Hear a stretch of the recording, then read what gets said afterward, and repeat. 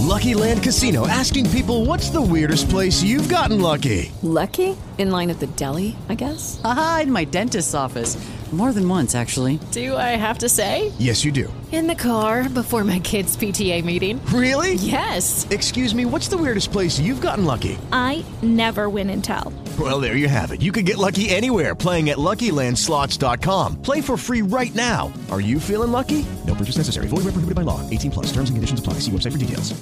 Judy was boring. Hello. Then Judy discovered ChumbaCasino.com. It's my little escape. Now Judy's the life of the party. Oh, baby, mama's bringing home the bacon. Whoa, take it easy, Judy. The Chumba life is for everybody. So go to ChumbaCasino.com and play over 100 casino-style games. Join today and play for free for your chance to redeem some serious prizes. ChumbaCasino.com. No purchase necessary. Void where prohibited by law. 18 plus. Terms and conditions apply. See website for details. The Silver Mirror by Sir Arthur Conan Doyle. January 3. This affair of White and Witherspoon's accounts proves to be a gigantic task. There are 20 thick ledgers to be examined and checked. Who would be a junior partner? However, it is the first big bit of business which has been left entirely in my hands. I must justify it. But it has to be finished so that the lawyers may have the result in time for the trial. Johnson said this morning that I should have to get the last figure out before the 20th of the month. Good Lord! Well, have at it, and if human brain and nerve can stand the strain, I'll win out the other side. It means office work from 10 to 5, and then a second sitting from about 8 to 1 in the morning. There's drama in an accountant's life. When I find myself in the still, early hours, while all the world sleeps, hunting through column after column for those missing figures, which will turn a respected alderman into a felon, I understand that it is not such a prosaic profession, after all. On Monday I came on the first trace of defalcation.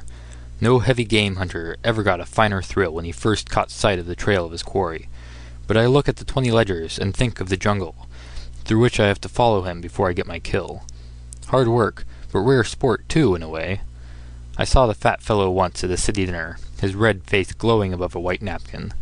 He looked at the little pale man at the end of the table. He would have been pale too if he could have seen the task that would be mine. January 6. What a perfect nonsense it is for doctors to prescribe rest when rest is out of the question. Asses! They might as well shout to a man who has a pack of wolves at his heels that what he wants is absolute quiet. My figures must be out by a certain date.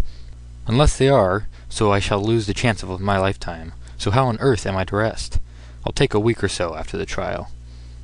Perhaps I was a fool to go to the doctor at all, but I get nervous and highly strung when I sit alone at my work at night. It's not a pain, only a sort of fullness of the head, with an occasional mist over the eyes. I thought perhaps some bromide, or chloral, or something of the kind might do me good. But stop work? It's absurd to ask such a thing. It's like a long-distance race. You feel queer at first, and your heart thumps and your lungs pant. But if you have only the pluck to keep on, you get your second wind. I'll stick to my work and wait for my second wind. If it never comes, all the same, I'll stick to my work. 2 ledgers are done, and I am well on the third. The rascal has covered his tracks well, but I picked them up for all that. January 9. I had not meant to go to the doctor again, and yet I have had to. Straining my nerves, risking a complete breakdown, even endangering my sanity. That's a nice sentence to have fired off at one. Well, I'll stand the strain, and I'll take the risk. But so long as I can sit in my chair and move a pin, I'll follow the old sinner's slot. By the way, I may as well set down here the queer experience which drove me the second time to the doctor. I'll keep an exact record of my symptoms and sensations, because they are interesting in themselves.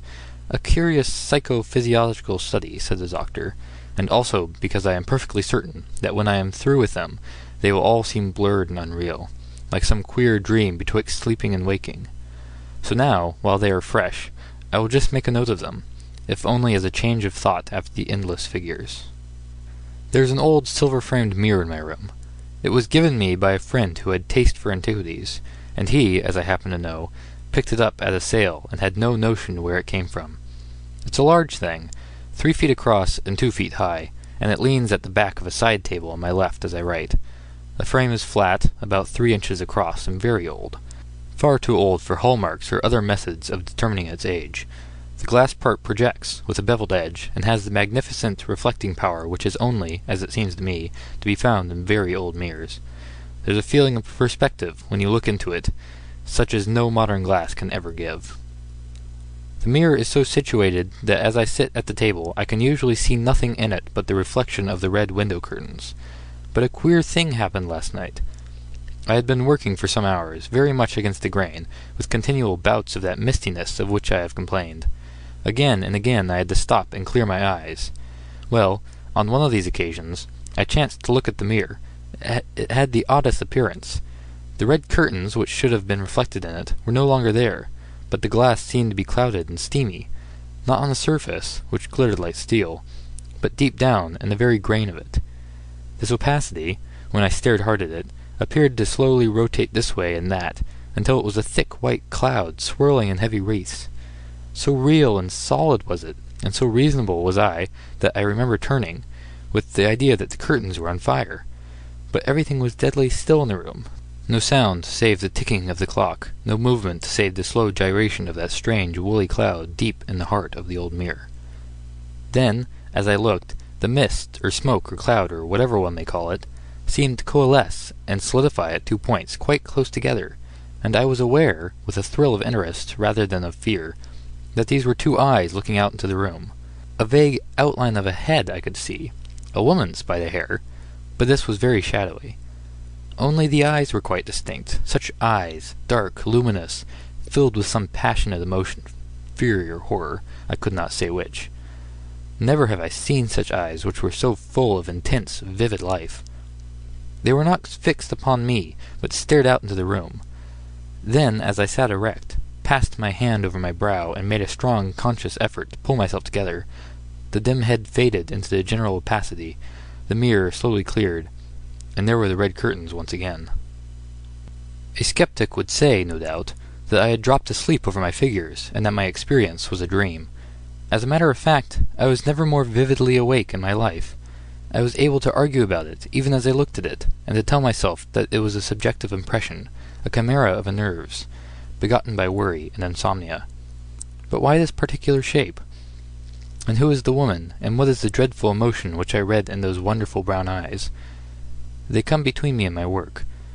For the first time I have done less than the daily tally which I had marked out. Perhaps that is why I have no abnormal sensations tonight. Tomorrow I must wake up, come what may. January 11. All well, and good progress with my work. I wind the net, coil after coil, round that bulky body. But the last smile may remain with him if my own nerves break over it. The mirror would seem to be a sort of barometer which marks my brain pressure. Each night I have observed that it had clouded before I reached the end of my task.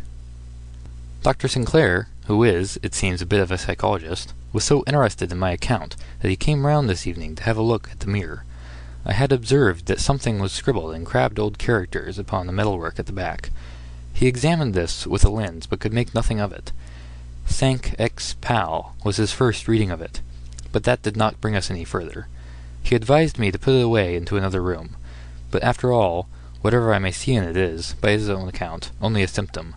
It is in the cause that the danger lies. The 20 ledgers, not the silver mirror, should be packed away if I could only do it. I am at the 8th now, so I progress. January 13. Perhaps it would have been wiser after all if I had packed away the mirror.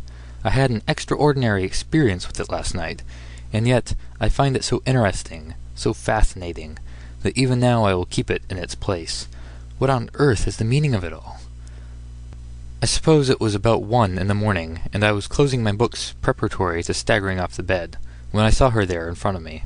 The stage of mistiness and development must have passed unobserved, and there she was in all her beauty and passion and distress, as clear-cut as if she were really in the flesh before me. The figure was small, but very distinct, so much so that every feature, and even every detail of dress, is stamped in my memory. She is seated on the extreme left of the mirror. A sort of shadowy figure crouches down beside her. I can dimly discern that it is a man, and then behind them is a cloud, in which I see figures which move. It is not a mere picture upon which I look. It is a scene in life, an actual episode. She crouches and quivers. The man beside her cowers down. The vague figures make abrupt movements and gestures. All my fears were swallowed up in my interest. It was maddening to see so much, and not to see more. But I can at least describe the woman to the smallest point. She is very beautiful and quite young. Not more than 25, I should judge. Her hair is of a very rich brown, with a warm chestnut shade finding into gold at the edges. A little flat-pointed cap comes to an angle in front, and is made of lace edged with pearls. The forehead is high, too high, perhaps, for perfect beauty, but one would not have it otherwise, as it gives a touch of power and strength to what would have otherwise been a softly feminine face. The brows are most delicately curved, over heavy eyelids, and then come those wonderful eyes, so large, so dark, so full of overmastering emotion, of rage, of horror, contending with a pride of self-control which holds her from sheer frenzy. The cheeks are pale, the lips white with agony, the chin and throat most exquisitely rounded. The figure sits and leans forward in the chair, straining and rigid, cataleptic with horror. The dress is black velvet, a jewel gleams like a flame in the breast, and a golden crucifix smoulders in the shadow of a fold. This is the lady whose image still lives in the old silver mirror. What dire deed could it be which has left its impress there, so that now, in another age, if the spirit of a man be but attuned to it, he may be conscious of its presence? One other detail. Down on the left side of the skirt of the black dress was what I thought at first was a shapely bunch of white ribbon. Then, as I looked more intently, or as the vision defined itself more clearly, I perceived what it was. It was the hand of a man, clenched and knotted in agony, which held on with a convulsive grasp to the fold of the dress. The rest of the crouching figure was a mere vague outline, but that strenuous hand shone clear in the dark background, with a sinister suggestion of tragedy in its frantic clutch. The man is frightened, horribly frightened. That I can clearly discern. What has terrified him so? Why does he grip the woman's dress? The answer lies amongst those moving figures in the background. They have brought danger both to him and to her. The interest of the thing fascinated me. I thought no more of its relation to my own nerves, but I stared and stared as if in a theatre. But I could get no further. The mist thinned. There were tumultuous movements, in which all the figures were vaguely concerned. Then the mirror was clear once more. The doctor says I must drop work for a day, and I can afford to do so, for I have made good progress lately. It is quite evident that the visions depend entirely upon my own nervous state, for I sat in front of the mirror for an hour tonight, with no result whatever. My soothing day has chased them away. I wonder whether I shall ever penetrate what they all mean. I examined the mirror this evening under a good light, and besides the mysterious inscription, Sanct Ex Pal, I was able to discern some signs or heraldic marks, very faintly visible upon the silver. They must be very ancient, as they are almost obliterated. So far as I could make out, they were 3 spearheads, 2 above and 1 below. I will show them to the doctor when he calls tomorrow. January 14. Feel perfectly well again, and I intend that nothing else shall stop me until my task is finished. The doctor was shown the marks on the mirror, and agreed that they were armorial bearings. He is deeply interested in all that I have told him, and cross-questioned me closely on the details. It amuses me to notice how he is torn in two by conflicting desires. The one that his patient should lose his symptoms, the other that the medium, for so he regards me, should solve this mystery of the past. He advised continued rest, but did not oppose me too violently when I declared that such a thing was out of the question until the 10 remaining ledgers have been checked. January 17. For 3 nights I have had no experiences. My day of rest has borne fruit. Only a quarter of my task is left, but I must make a forced march, for the lawyers are clamoring for their material. I will give them enough, and to spare. I have him fast on 100 counts. When they realize what a slippery, cunning rascal he is, I should gain some credit from the case. False trading accounts, false balance sheets, dividends drawn from capital, losses written down as profits, suppression of working expenses, manipulation of petty cash. It is a fine record. January 18. Headaches, nervous twitches, mistiness, fullness of the temples, all the premonitions of trouble, and the trouble came sure enough. And yet my real sorrow is not so much that the vision should come, as that it should cease before all is revealed. But I saw more tonight. The crouching man was as visible as the lady whose gown he clutched. He is a swarthy little fellow, with a black pointed beard. He has a loose gown of damask, trimmed with fur. The prevailing tints of his dress are red. What a fright the fellow is in, to be sure! He cowers and shivers and glares back over his shoulder. There is a small knife in his other hand, but he is far too tremulous and cowed to use it. Dimly now, I begin to see the figures in the background. Fierce faces, bearded and dark, shape themselves out of the mist. There is one terrible creature, a skeleton of a man, with hollow cheeks and eyes sunk in his head. He also has a knife in his hand. On the right of the woman stands a tall man, very young, with flaxen hair, his face sullen and dour. The beautiful woman looks up at him in appeal. So does the man on the ground. This youth seems to be the arbiter of their fate. The crouching man draws closer and hides himself in the woman's skirts. The tall youth bends and tries to drag her away from him. So much I saw last night before the mirror cleared. Shall I never know what it leads to and whence it comes? It is not a mere imagination, of that I am very sure. Somewhere, some time, this scene has been acted, and this old mirror has reflected it. But when? Where? January 20. My work draws to a close, and it is time. I feel a tenseness within my brain, a sense of intolerable strain, which warns me that something must give. I have worked myself to the limit, but tonight should be the last night. With a supreme effort, I should finish the final ledger and complete the case before I rise from my chair. I will do it. I will. February 7. I did. My God, what an experience!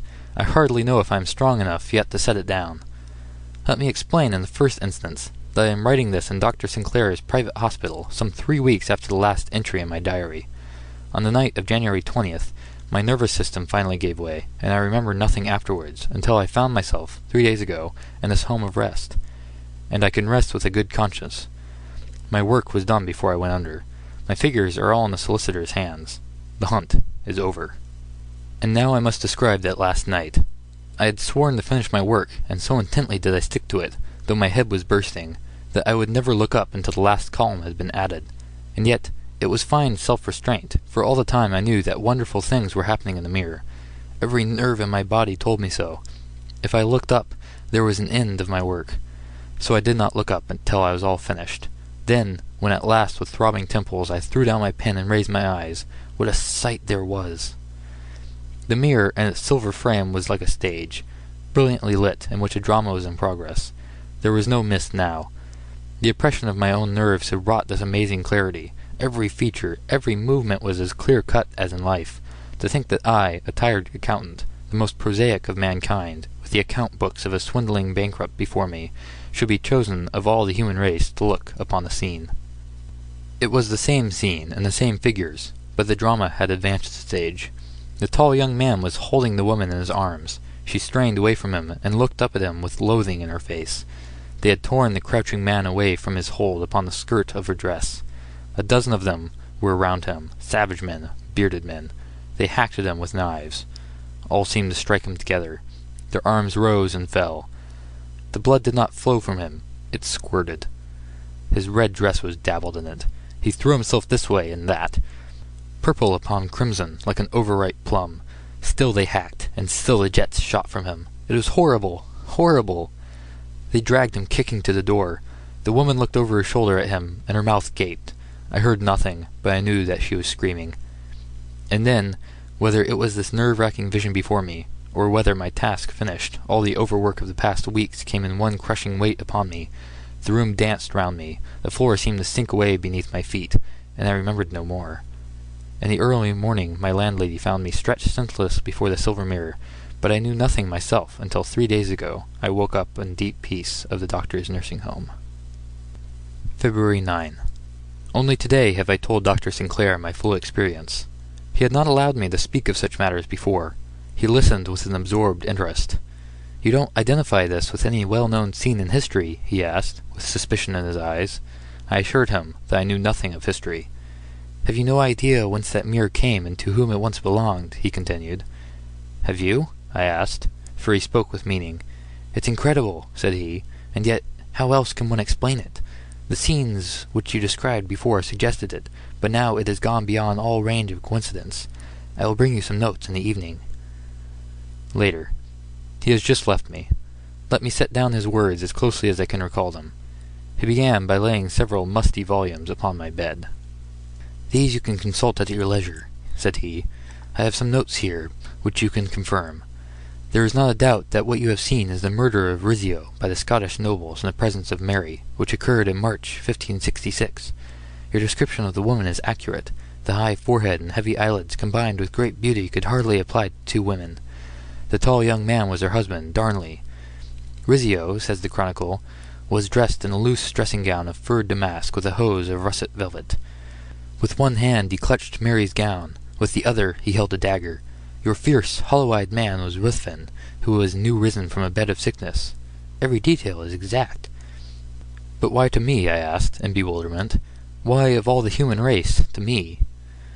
Because you were in the fit mental state to receive the impression, because you chanced to own the mirror which gave the impression. The mirror? You think, then, that it was Mary's mirror, that it stood in the room where this deed was done? I am convinced that it was Mary's mirror. She had been Queen of France. Her personal property would be stamped with royal arms.